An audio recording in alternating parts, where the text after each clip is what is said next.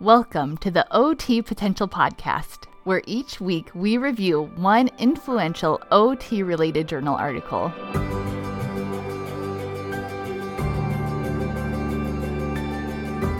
Welcome to the podcast, everyone. I'm your host, Sarah Lyon, OTRL, and I'm so thankful that you are taking time from your busy OT life to join us today.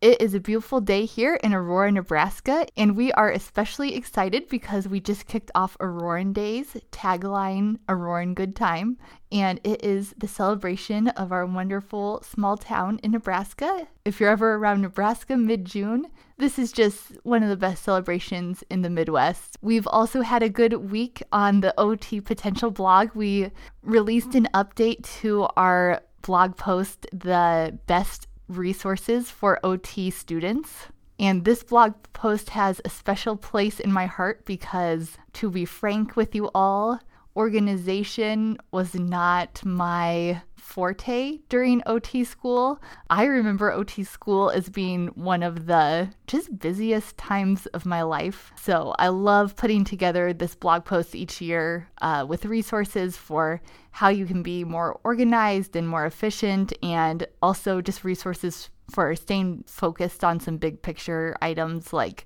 preparing for the NBCOT and for keeping your finances in check. So if you're a student or if you have a student, I encourage you to check out this blog post or share it with anyone that might find it helpful. If you are new to this podcast, welcome. What we do each week is we review an influential OT-related article. I know that as occupational therapy practitioners, there are so many urgent things you need to get done each day, both at work and at home.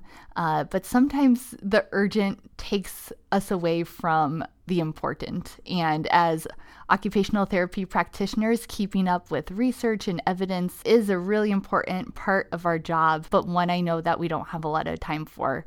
So our goal in this podcast is to help distill research for you and help you stay up to date on important happenings in our profession. So this is our article of the week for June 24th through June 30th, if you're in the OT Potential Club. If you're not familiar with the club, I will say a little bit more about that at the end of the podcast. And as always, the person that makes the most like comment during this week will receive $100. So the article that we're looking at today is Screening for Autism Spectrum Disorder in Young Children, the U.S. Preventative Services Task Force Recommendation Statement. This article comes to us from JAMA, the Journal of the American Medical Association. And whenever JAMA so much as breathes any words about occupational therapy, this is a time that we should pause and pay attention, because this is one of the most influential medical journals out there. This is what a lot of our physicians are reading. So it's really important for us to see what they're seeing about occupational therapy. The impact factor of JAMA is 47.6. If you've been listening to the podcast, you know that usually the impact factors that we're looking at are like 3 to 4, maybe 10. So 47.6 tells us that this is a very influential journal. And again, quickly as a refresher, an impact factor is an average number of times that a journal article from a particular journal is cited by another journal in a given year. So on average, article that appears in JAMA will be cited 47 times in a given year, meaning that all the articles that come into this journal really make an impact. This article was published in 2016, and it is ranked 16th on our list of the 50 most influential OT-related articles. So as the title indicates, this article outlines the recommendations from the U.S. Preventative Services Task Force on whether children who are 18 to 30 months should be screened for autism spectrum disorder, whether or not any concerns have been brought up related to autism. And the task force concluded that there was insufficient evidence to make a recommendation for screening. There simply was not enough studies about whether the benefits of screening for autism outweigh the potential harms. So I want to break this down a little bit further about what was stated in this article. There were kind of three main points that the task force looked at. The first was that there are screens that can detect autism between 18 and 30 months. These are reliable screens that do help eventually lead to a diagnosis. But second, there simply weren't high-level studies about the clinical outcomes of children with autism who are identified by these screens. There are a lot of studies about autism out there and about the efficacy of different treatments, but the article kind of alludes to a lot of these studies are with children who have more severe autism, whereas the population that would likely help identify as positive is children with less severe autism, and there just were not studies about whether earlier intervention with these children would be helpful. The other thing that it highlighted was that the potential harm of treatment is likely to be small. A lot of the treatments are behavioral, so the biggest downsides are the time and financial burden that they would place on the family. So how is occupational therapy involved in this journal article? Occupational therapy was highlighted as a current treatment for autism. The article didn't lay out a lot of information about occupational therapy treatment for autism.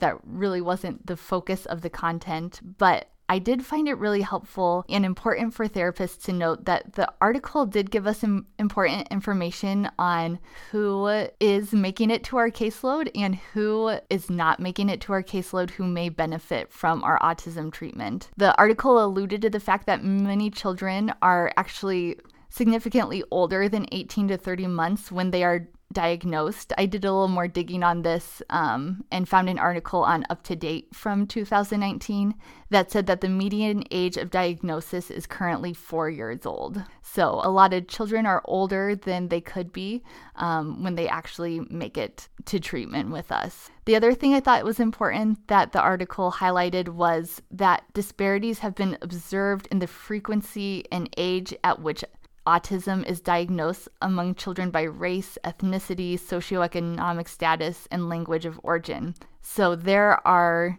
certain groups of children that are likely being underdiagnosed. I also wanted to let you know that the screening test that they cited as the most commonly studied tool is the Modified Checklist for Autism in Toddlers, revised with follow-up, called the MCHAT. And this is the screen that I saw most of the places that I read. The MCHAT is a parent-rated scale. It's very easy to administer. It's 20 questions. I found it just available for free online. And I think it's really important for us to know as occupational therapy practitioners that this is really accessible and easy if there is anyone on our caseload or if we have anyone in our lives where the parent is concerned about the development of their child and possibly about autism. So the way this article ends is really interesting. It highlights the different agencies that have weighed in on screening for autism. And even though this is a very important topic, there's been research around it.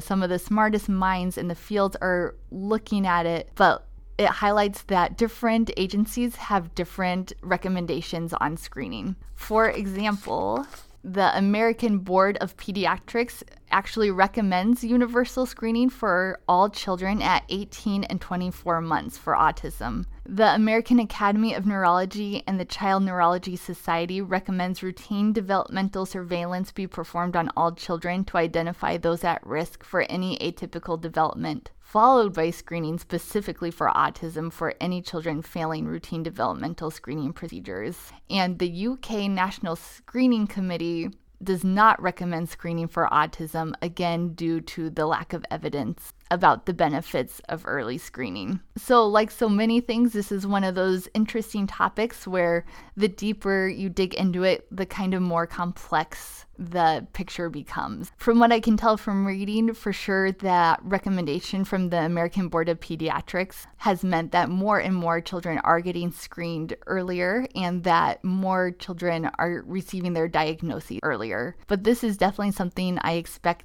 to be studied and discussed more, and something that will have an impact on our practices. So what are my big takeaways from this article? I have two of them.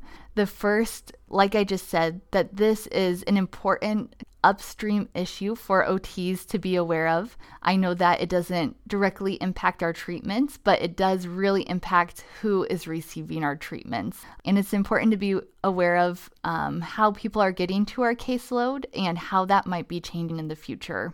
I also thought the efficacy of the screens was really important to know about, that this is something that we can have confidence in and work with our general practice doctors to get these screens done if we see children who might benefit from one. And my second takeaway was that this article was just a great reminder of how complex many healthcare issues are, and how at the end of the day, it comes down to your clinical reasoning and just doing what's best for the patient in front of you. The article was redundant about this one line and said it several times, that clinicians should understand the evidence but individualize decision-making to the specific patient or population. And I thought that this was a good reminder, not just about autism screening, not just about primary care, but also kind of for every healthcare professional, that it is our professional duty to be aware of the evidence or lack thereof or mixed evidence, but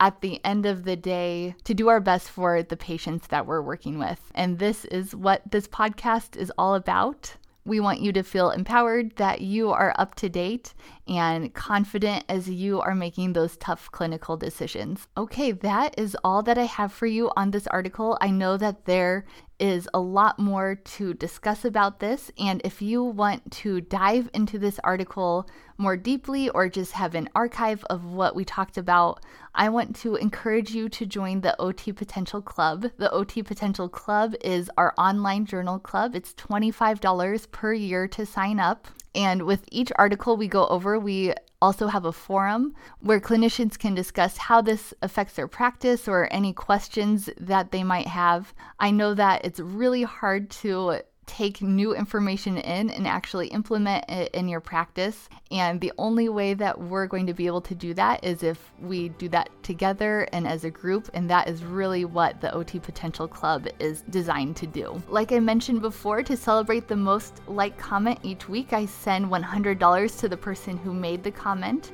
So you can head on over to the club to get started. You can sign in or sign up at otpotential.com. If being a member of our journal club isn't your thing, that is totally fine. Thank you for listening to the podcast today. I hope that you subscribe and tune in next week. And thank you so much to all of you for joining us today. And I hope you give great care this week.